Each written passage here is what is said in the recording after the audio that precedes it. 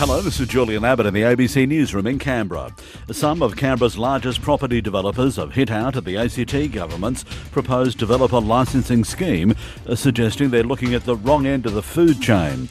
Political reporter Tom Lowry. The government announced last week it wants to license property developers, acting on an idea first raised by the construction union at this year's ACT Labor conference.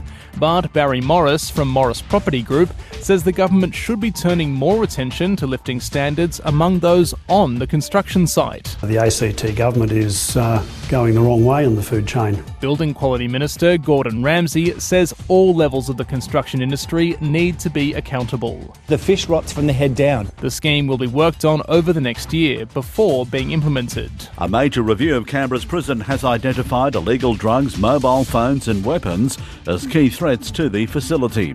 ACT political reporter Tom Maddox. In the first review of its kind, ACT Inspector of Correctional Services Neil McAllister has made 73 recommendations, and based on its main indicators, the prison is underperforming.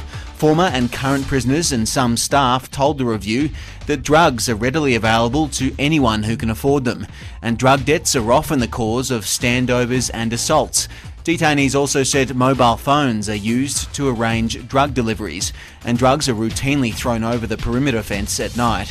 One staff member said prisoners don't care about getting caught because nothing happens to them. Canberra Health Services say a group memorial to remember babies lost early in gestation is helping parents. Talia Roy reports. Bereaved parents who do not know each other but share a similar tragedy are coming together to remember their babies who died before 20 weeks gestation. The memorials held at Canberra Hospital are to publicly recognise that the very young babies were born and to bring parents who have miscarried together.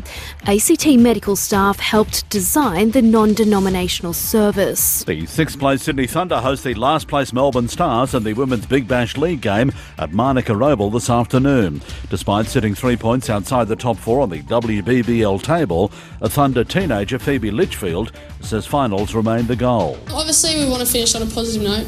It's going to be tough for the next 4 games we have, but hopefully we can win a few games and make the semis. That would be amazing. And obviously the end goal is winning it. And Canberra's Tom Green is set to be selected in the top 10 in tonight's AFL draft at Docklands. Green is set to be selected by the GWS Giants as pick number 10. And that's the latest from ABC News in Canberra.